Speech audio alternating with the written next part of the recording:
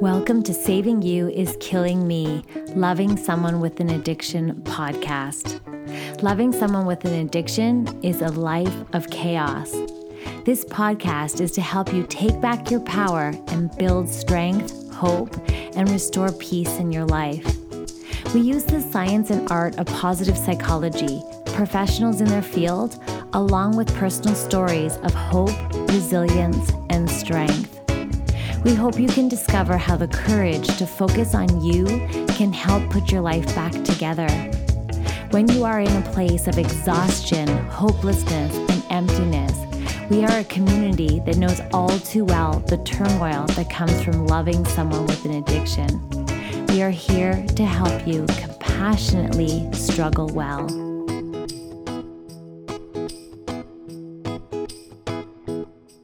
Hey there, Andrea here. I'm so excited because I have such a great guest on the show for you today. And I always say, I wish we were meeting under different circumstances, but I'm so glad you're here. I'm so glad you're listening because today is a real treat for you. We have the author of The Compassionate Antidote, a path to change for you and your child struggling with substance use. So now, of course, what we talk about, if you are listening, go, wait a second, it's my husband, it's not my child. This still is going to be a great episode for you because we're going to talk all about compassion and how it can help us in so many ways. And I'm so happy to welcome Kathy Tahaba on the show. I hope I said your name properly. I know that's good. It's a mouthful for sure. Yay, well, thank you, Andrea, for having me. So tell me all about what inspired you to write this book. Sure. Well, I am a parent who has gone through substance use with my children. And as you mentioned, the approach that I like is the craft approach, but it's for anyone. It's for spouses, parents, anyone who's concerned about a loved one with substance use. So I just know at the beginning for me, I was overwhelmed. I didn't know what to do. I, felt a lot of fear and pain and confusion and did not really know where to turn. And then there's also the stigma and shame that comes into it too. And you're embarrassed to talk to your friends or you're embarrassed to reach out to people. So the idea for the book was that I really wanted to make the path a little easier for families, to just give them some direction, some tips, a light with, on the path to some better ideas. And I thought that would be a helpful way to, that was really what motivated me to want to write the book. And the other part of it too is I had been trained in the craft, which is community reinforcement and family training approach. And I loved the approach. It had made so much sense to me. And what I wanted to do as I was working this approach for many years, it'd be fun to write a book from a parent's point of view. I mean, why does a parent like this approach? The books that have been out there were from the psychologists, which are amazing and they're excellent. And I highly recommend all of them.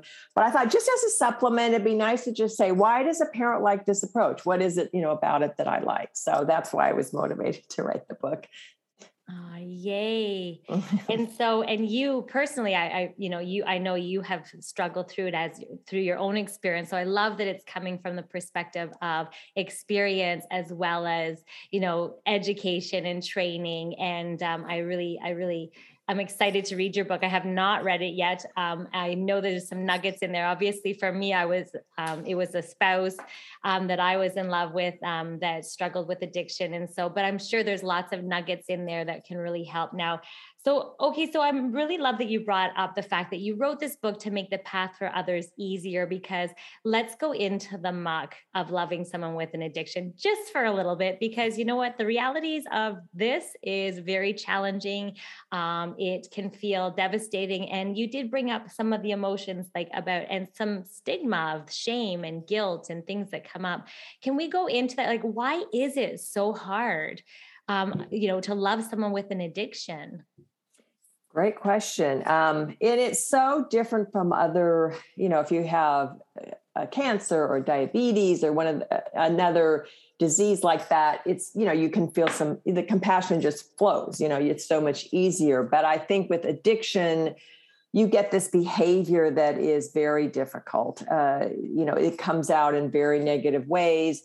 And so it imposes many times on the family. So if if a parent of a child, you're feeling, a lot of stress and worry about the child's safety and about the welfare and all of that. And if you're a spouse, the same thing. You're depending on this spouse for their support and their, equal contribution to the family. And then you're finding that they're letting you down in some way. And so it's very difficult. And I think on top of that too, with the stigma, you're not going to get the support. Like parents say, like I know a mom who had cancer and said, I'd get the casseroles, I'd get everyone bringing me things to the door and helping me. And then when my child was in addiction, it's crickets, you don't get anything and people don't want to talk about it. And I mean, I know even in communities, it's a hard topic to bring up. People really don't want to talk about it. So when you're getting into try to love your child or to love your spouse, the first reaction often is,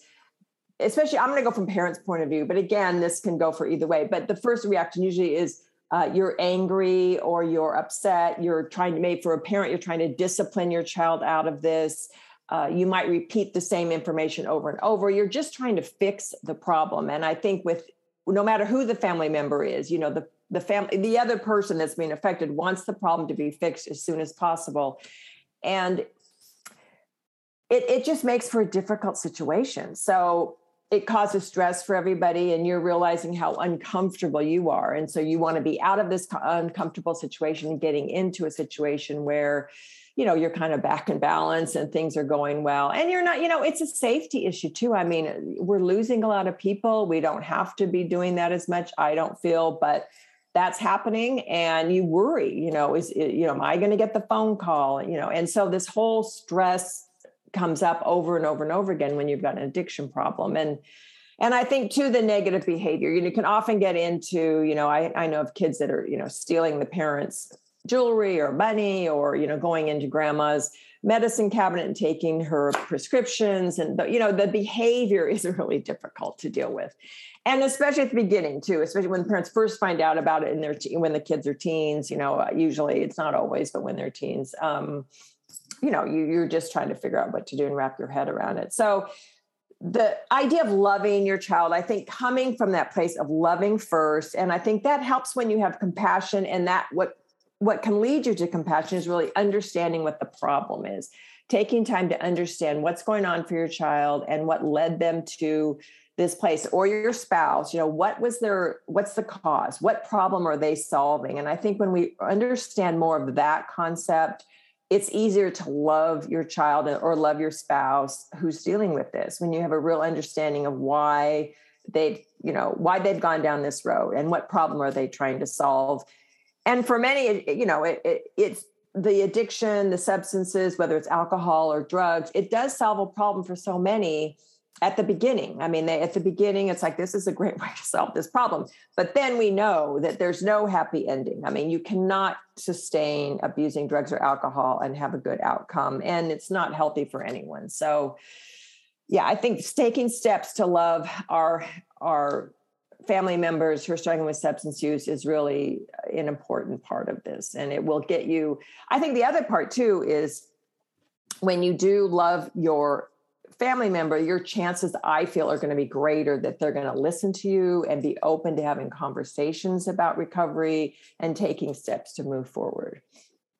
Oh my gosh, so many amazing nuggets there. Okay. So I love that you brought up the fact that, that addiction is a disease. And then, and so a lot of people are listening. Yeah, but you know what, my spouse who has diabetes isn't in my wallet, stealing my money, isn't staying up all night and cheating on me and this and that. And so there's this whole debate about, how addiction is a disease, and that but it's so messy, right? Because the behaviors that come along with it and come along with addiction, it makes it and really disrupts the whole family. And so, although I know right now we're going to be talking about compassion, but a lot of the times you're like, what? How can I love this person? How can I be compassionate for this person when they're lying to me, when they're stealing from me, when they're manipulating me and gaslighting me and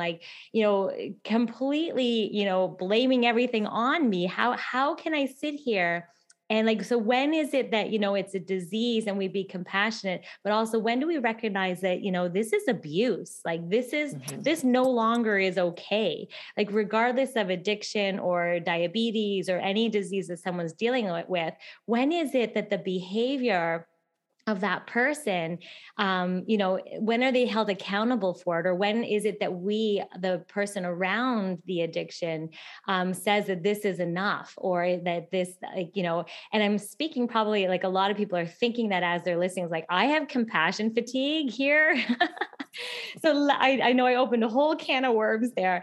So let's first look at this idea about addiction as a disease. Well, I will say right up the front, I know there's a debate about addiction. It's a disease, or is it, something else? And there's been a lot of debate. And I'm just going to say, I am probably not the person to go in and say, the science says it's this or that. I'm not going to, and I think it's helpful to, I think you can look at it any way you want to. We have different points of view about it. So I think what I look at is whatever, I don't like to get into the debate about it with people just because, I feel like that's really for the medical doctors and that kind of thing.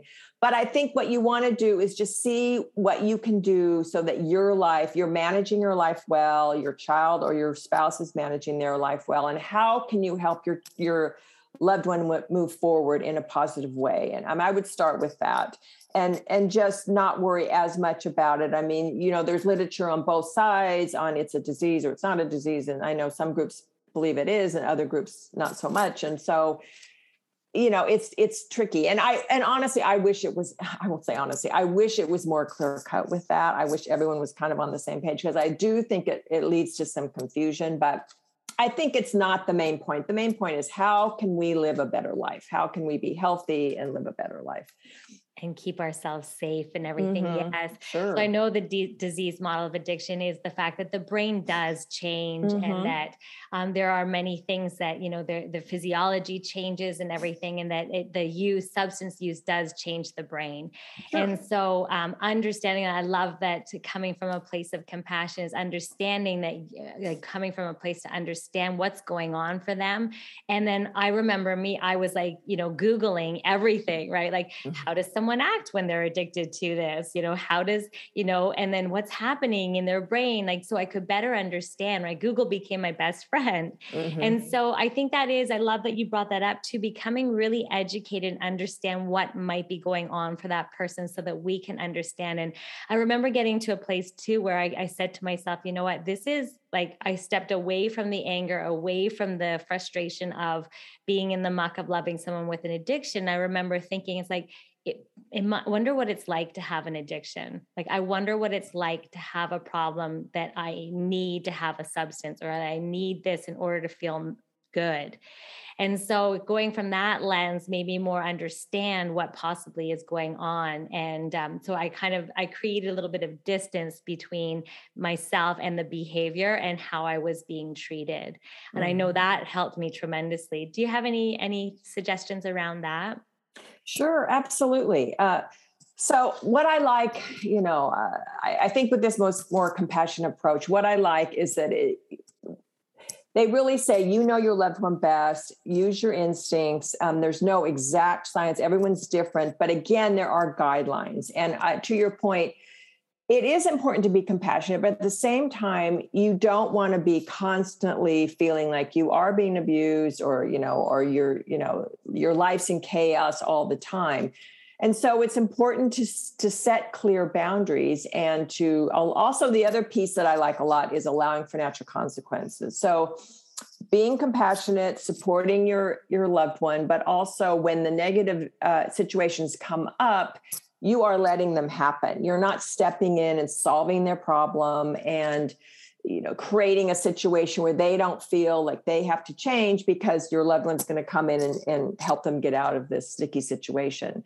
So that's one piece that I think is a way to step away a little bit. And then the other one is setting boundaries. I think for a loved one, whether it's a spouse or a parent, being really clear with your boundaries. So what I like is that, again, we're not going to say, or personally, I'm not going to say to a parent, you have to do this. This is the rule, and this is the rule you have to do. I say to parents, what makes sense for you? What can help you in this situation? But the real key on setting boundaries, and I think in any situation, a way to detach is to be clear with yourself first. What am I really going to follow through with? It's the idea of, we've heard the saying before, say what you mean and mean what you say, and to follow through. So if you do set boundaries, be really clear. This is my line here. This is what I'm going to, where I'm setting up my boundary, and I'm not backing down. And so you don't want to start with something huge. You want to start small. Start with something small that for sure feels fair, feels safe for everybody, that for 100% you can follow through with. I think the key, and one of the problems that comes up so often, is that family members will say something, and then they might first of all say it in the heat of the moment when they're emotional, which is always better to set boundaries ahead of time. Like, think through ahead of time how you want to set this up when you realize you have a problem, so that you can be clear with yourself and be doing it, and not when you're emotional and upset. And then to follow through, and again, just let your loved one know ahead of time, this is my new boundary, especially if you're changing things up. This is my new boundary. And what we know is that a lot of times with this, the person who's got the substance use will really try to wear you down. They'll repeat the same question. I hear this all the time. They're asking me the same question over and over and over again, or, they keep, asking for this or asking for that. And so, they don't believe at the beginning, especially if you're trying to change your behavior up a little bit, they don't believe you're serious. So I think it's important to be clear with yourself, and then to be clear with your loved one, and then to follow through. And I think that way you can set some, so you're not living in a world that's really chaotic and painful, because that's not fair. And there also is many, sometimes young children, other innocent victims, and you don't want their lives to be in turmoil. I love that. And I always see boundaries as almost like a fence. It's like, you're deciding what you're allowing in your backyard, but also what you're allowing out. And those are to protect you, and not necessarily to govern someone else's behaviors. So I love that you brought up boundaries, and also stepping away, and that really, that allowing for natural consequences. It's like, when I was in the muck, my addicted loved one lost his license and he totaled his truck. And the natural consequences is everything that went along with that. Right. And so that's extreme. But at the same time, it's like he lost his job initially, and because he needed to have a license to have his job, this was one of the times back. And I stepped in. I was paying for his truck. I was like helping him get to other work at times, and like all these things, and picking up all the slack. And it's amazing how I didn't realize at the time that I was dealing with addiction, but that was enabling, and I didn't even know it. And so it's amazing how we, as parents or caregivers or like spouses, we do what we feel is right when we love someone, right? It's almost like when you love someone with an addiction, all these rules go out the window. It's like what you normally would do for someone you love, like picking up the pieces and supporting and helping them, no longer really apply, or it's a conflict. It suddenly enables them, or it doesn't allow for the natural consequences of their actions. So I would love to speak to that a little bit, because it seems like, it makes your head want to blow up. It's like, what am I supposed to do? Like, how do I step away a little bit, and create these boundaries? Sure. So one of the messages that I think a lot of families get at the beginning, let me just kind of back up a little bit, is that idea of let going and detaching, or letting your child hit rock bottom, and that kind of thing. And so that's one that I think myself and others are concerned about, because we have, again, lost so many people. When people go, they are allowed to hit rock bottom. Sometimes that rock bottom can be very, a lot of negative consequences. So you want to avoid that as much as you can. But, again, it depends, every situation is different. So sometimes you might have to, if you feel like you've been doing trying to help for years and years and years, and it's still not working, sometimes you do need to step away, and that's okay too. But I think for the most part with consequences, like an example of what you said with the truck, or a parent, this happens a lot with parents, the kids lose their driver's license, or they, maybe they bought their child a car and then the car is totaled, or, those kinds of things. I think it's really important to say, okay, well, put the problem back in their lap, and not feel like, okay, now I'm going to be in the position, because then parents get so, or loved ones too, and maybe you did too, get so resentful about having to drive them around. And all of a sudden you're the one, you're working harder than their person is who's got the problem, because you're the one driving them around or taking them here or there or doing whatever they need. So I figure out, set up for yourself how you want to handle this. And I think sometimes it's good to try to think about it ahead of time, but it's hard when you first are starting this, you don't really know what's going to happen. So I know for some parents, for example, let's just use the car example, they might say, okay, I will drive you, but then you have to do something. I love this idea. Then you have to do something for me. So I'm going to, it's a negotiation. If you want to ride somewhere, then you're going to need to do a chore for me. So they don't feel like this burden is always put on them. But the other way to do that is just to say, gee, I'm sorry you lost your car. Here's the bus schedule, or look up the bus schedule. Bikes can help sometimes. I mean, there's a lot of people in sobriety, right, who are taking, I know my daughter, she was taking the bus, or sometimes in her sober living, people would, there was a nice thing. They would kind of help drive each other around. But it wasn't then put on me, that all of a sudden I've got to be the taxi driver for somebody. But I think that's a good rule for any situation. You want to look at making sure you're not the one solving the problem, but your spouse is, and letting them figure out. I like the idea of working with them and sort of brainstorming. Hey, we have this problem. Now let's brainstorm all the options, and then going through and saying, okay, these are the ones I'll support. And then we're going to go from there. And just keeping that in mind that, it's their issue. But again, I want to say it gets tricky too when it's a spouse, or especially maybe say, and you're relying on that money for your income. Your spouse is going to work, and if they can't get to work, then all of a sudden you're not going to have income from the job. So that's just something to keep in mind too. You've got to figure out a way that you can make them accountable, but that maybe they can get to work.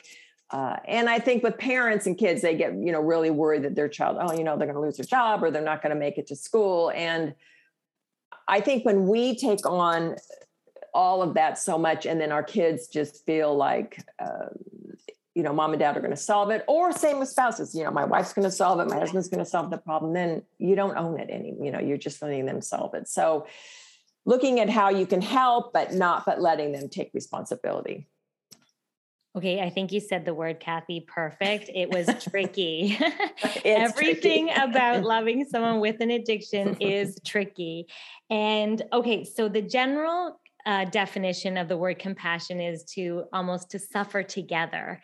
And so it's kind of like, it's that feeling that comes up when another person is suffering that you feel motivated to relieve or to ease that suffering. So it makes sense that as we love someone with addiction, it makes sense we are a compassionate person, that we move in and that we want to help ease that suffering. We want to help them and we want to relieve that suffering. So what I'm hearing you say is that it's compassion, but with boundaries. It's compassion, but with creating kind of like working with them so they feel the love, they feel your support, but at the same time, you're letting them solve their own problems. You're not doing it for them. Is that kind of what you're saying? Yes, I think that's exactly what I'm saying. You want to be loving and understanding, and you don't want to have a big emotional outburst all the time, but at the same time, you want to be clear, this is, and try to keep your own emotions in check as much as you can. And there's times when you can't, but yes, that is exactly what I'm saying. And I think I think for many of us, that wasn't the first thing, especially that I would have thought of. I wouldn't have thought of, I need to, be more compassionate about this. It was more like, how can I fix this problem? This is really stressful. I need to get this figured out. That's kind of where I went. And I think that's where a lot of parents go to. Yes. And, I know. I was loved ones. Mm-hmm. Everything to help boost their immune system. Yes. And citronella and rubbing eucalyptus on his chest for his quote unquote chronic sinus infection that I thought we were dealing with, all these things to support him. We try to fix, we do our best, right? Like, why aren't you sleeping? I didn't realize it was drugs, but I'm here helping him with melatonin and all these supplements and booking massages for him. I was so amazing. Yeah, I know. And they love all the help, right?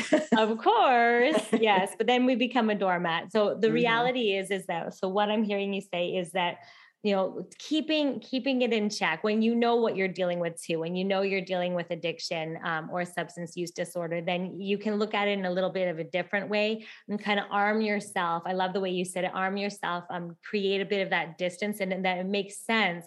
We're human. I always say to all my clients and to all the listeners on the podcast, right? Give yourself permission to be human as well. So I love that you brought that up, is that you might have some emotional responses. You might have frustration and anger, and it's telling you something, right? Always the emotions are there to communicate.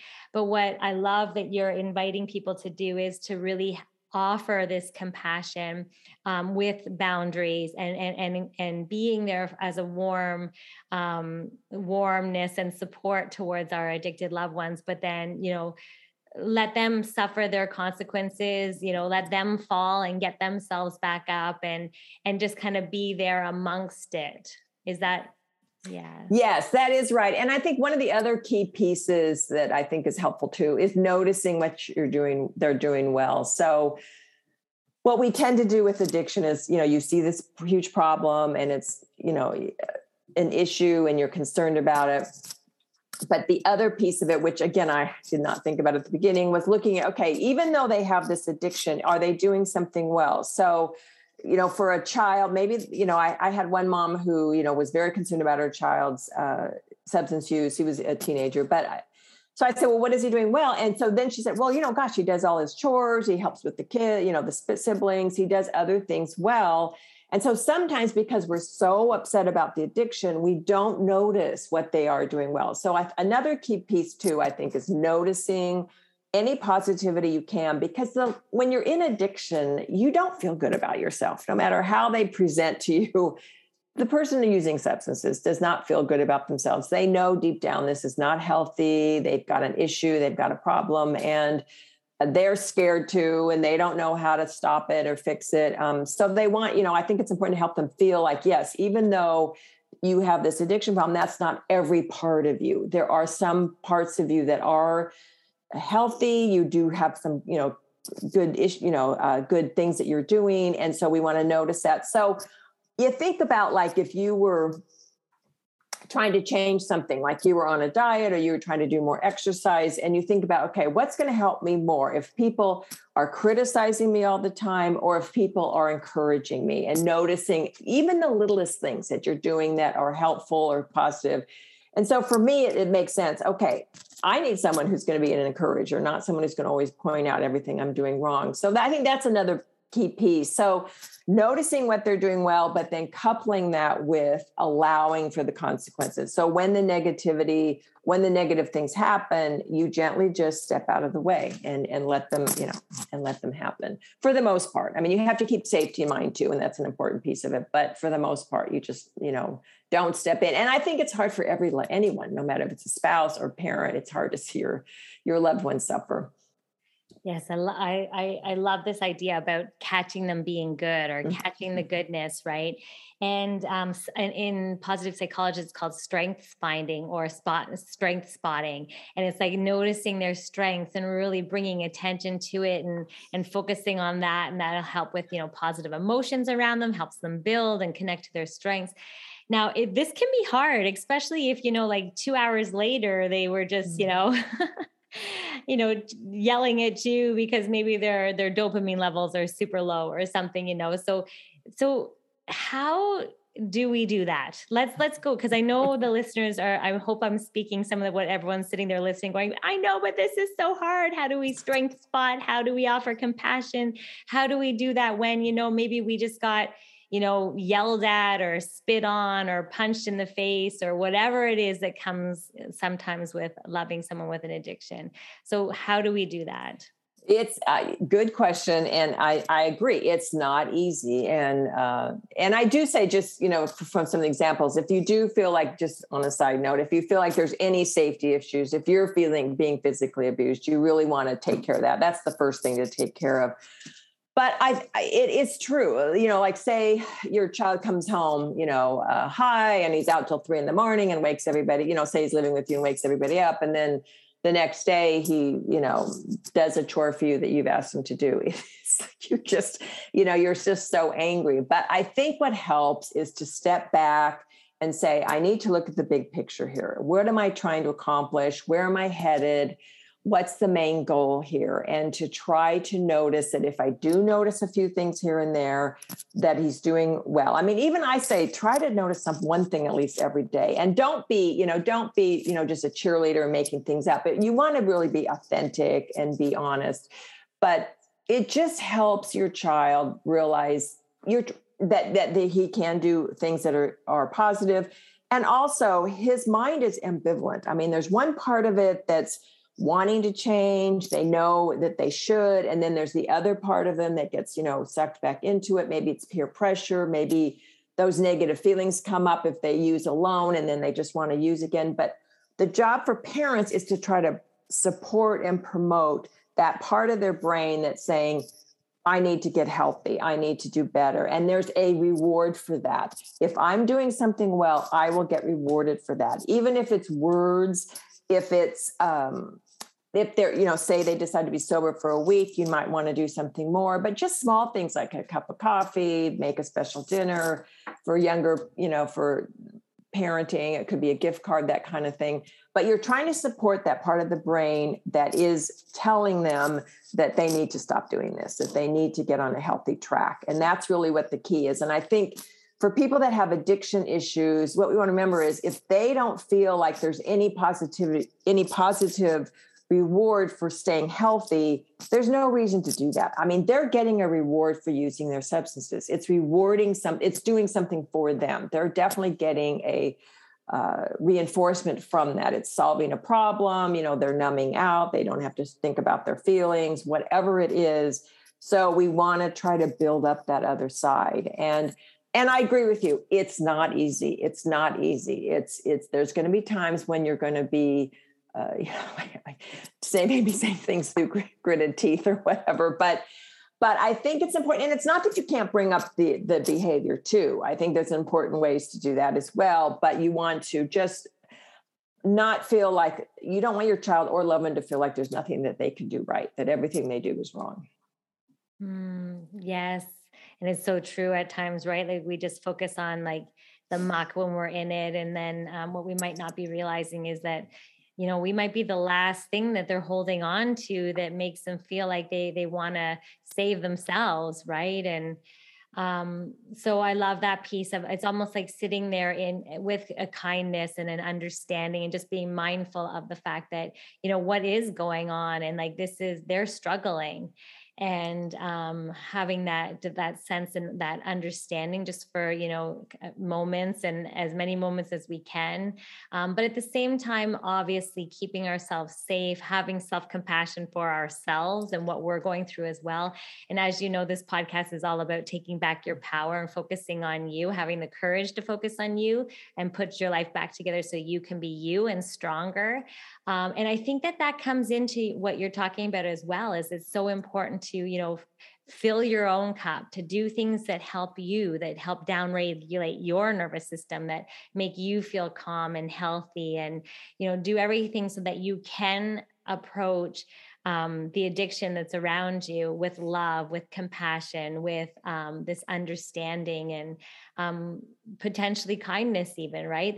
I say potentially because sometimes it's like, what? I'm going to be compassionate to this person that just did what?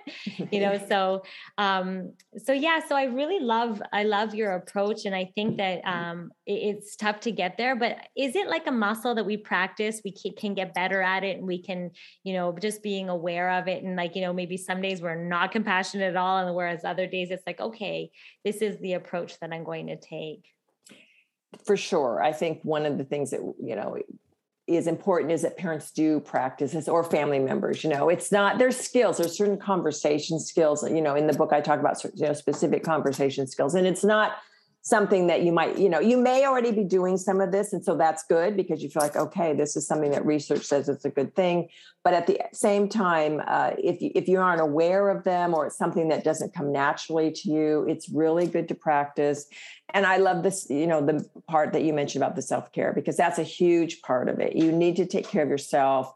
You need to really help yourself get to that place where you are feeling balanced and calm. And, if you're not sleeping, if you're in emotional turmoil all the time, you're not going to be there. So and we say too, take care of yourself first, really focus on yourself first and get yourself in a better spot. And then you can see what you can do to help your child. So very important. There's a lot to this. It's complex. I know there's so many missing parts to it, there's so many parts to it, but the practice piece is important. It's important to and the other thing that you can do too with some of these conversation skills is practice with family members that you're not so worried about. Just try out a few of the things and see how they work and what reactions you get, and you can go from there. Oh yeah, I love that you brought up language, right? So important. Now, of course, part of compassion is empathy and also listening and just being present for people. Is that correct? Like, is that, you cover that in your book, I'm sure. Yes. And yes. So do you have any suggestions for the listeners there? So sure. I mean, you want to be present for your loved one and your spouse, your child. You want to have compassion for what they're going through, to have an understanding of what they're going through. Sometimes what I do too is say that, or this has been mentioned, that, to share with them similar feelings that you've had. Like you may have had similar feelings along the way, and you may not have solved that with drugs or alcohol, but you understand how they're feeling. You get the feelings. And so that helps them, I think, realize that you're human, whether you're a spouse or a parent, that, you're not just in this role, but you're a human being who's had similar problems as well. And that you can understand. And we just want to help our family members as much as we can. It's a really difficult situation, and we want to be as proactive. I mean, the sooner you can get on it and start moving them into a healthier path, the better. Yes. Okay. So I love that you brought up the common humanity and just connecting to them at a human level. I'm all about that in terms of give ourselves permission to be human, but also give those around us permission to be human as well.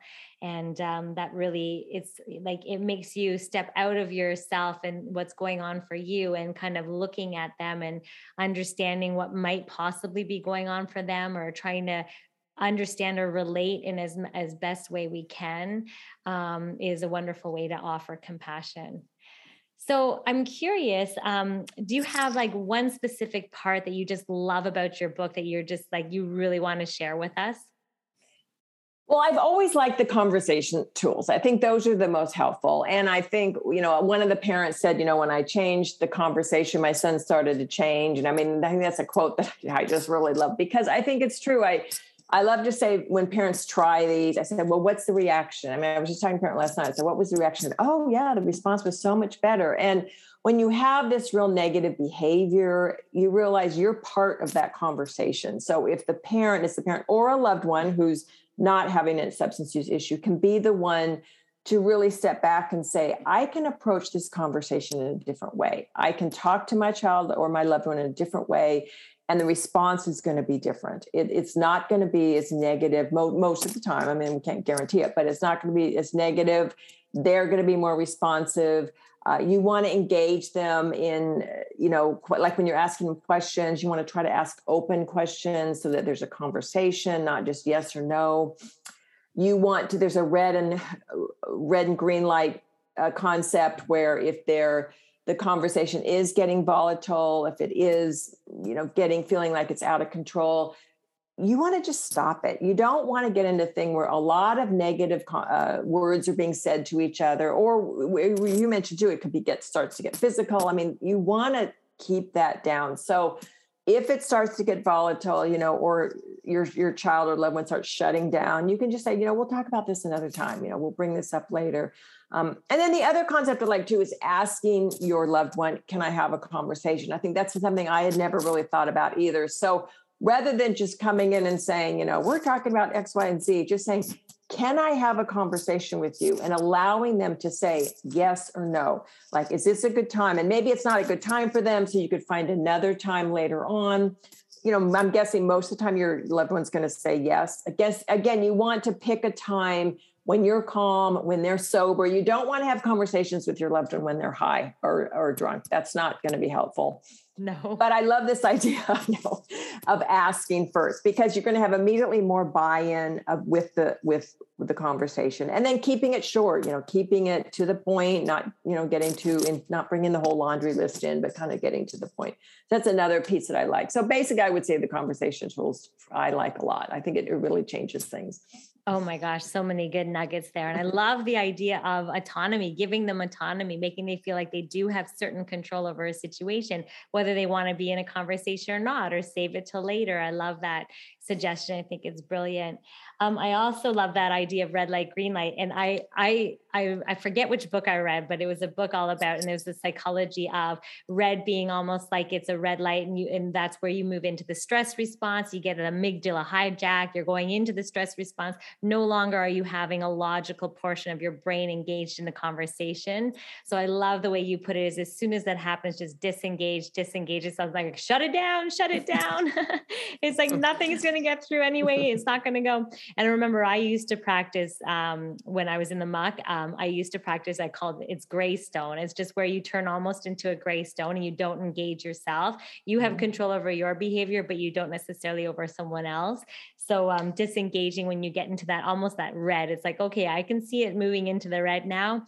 And then I love this idea too about green. It's like when you stay in that logical part of the brain, you're listening, they're engaged in conversation, and it's much more effective at that point. So, and then also your suggestion about, yes, it's literally nothing is going to get accomplished if you're talking to them when they're in the red zone or when they are high. Or I always found that when my addicted loved one was not high and he wanted to be high, that's when he would be in the red zone. So like I'd be walking on eggshells, and so would my kids. So knowing your timing, and I'm so thrilled that you have some wonderful tools there in your book as well.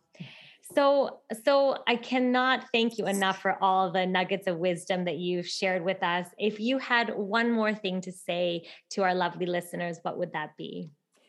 I think I would say, just know that you're not alone. You're not alone with this. There's millions dealing with this issue, and that there are resources to help you. You don't have to feel overwhelmed and painful. I mean, those are going to be natural emotions, but that there are resources that can help. And I like the idea that these ideas have been researched, that people have done some studies on them, so they have been shown to work. So, I invite people to just check them out, try them on, see if they, work for you. And again, it's going to be one other last piece is I kind of tell people to do a patchwork approach. Go through these different programs and pick out what works for you, because it's no size fits all, and you'll find what works for you, and listen to yourself. You know your child best, you know your loved one best. So yeah, that would be my take. Oh, I love it. Try it on, see how that works. And I think I was trying everything on. I was like, that didn't work. Okay, let's try this. So that didn't work. Okay, let's try this. And then what worked one week didn't work the next week. And then, then your boundaries go at the door, and then you try new ones. So just giving yourself compassion and permission to be human. I love that suggestion of just recognizing that there's so many resources out there. And then, when you feel like you've been knocked down again, go listen to that other podcast, or go, grab that book and do some reading and just really tap back into recharging yourself back up again. So, oh my gosh, Kathy, thank you so much. Now I know everyone's going to want to get a hold of you because you offer so many wonderful services, and they're going to want to grab your book. So of course, I will put everything into our show notes today so they can get a hold of you. And I cannot thank you enough, Kathy, for imparting your wisdom and sharing and being here with us today. Thank you. Thank you so much, Andrea, for having me. I really appreciate it. Thank you for listening. If you want additional support, you can head on over to our website at savingyouiskillingme.com, where we have a wonderful, supportive, compassionate community. We are here for you. You are not alone. We also have a private Facebook group and Instagram feed called Saving You is Killing Me, Loving Someone with an Addiction. Be sure to subscribe here so you get the latest episodes. And, of course, share this with your community and your support groups, or anyone that's going through this struggle, so we can all work together to take our lives back and restore joy. Thank you so much for joining me, not only today, but week after week. Although I wish we were meeting under different circumstances, I'm so grateful that I get to show up for you and share these episodes so that we can go on this journey together. Until next week, sending hugs.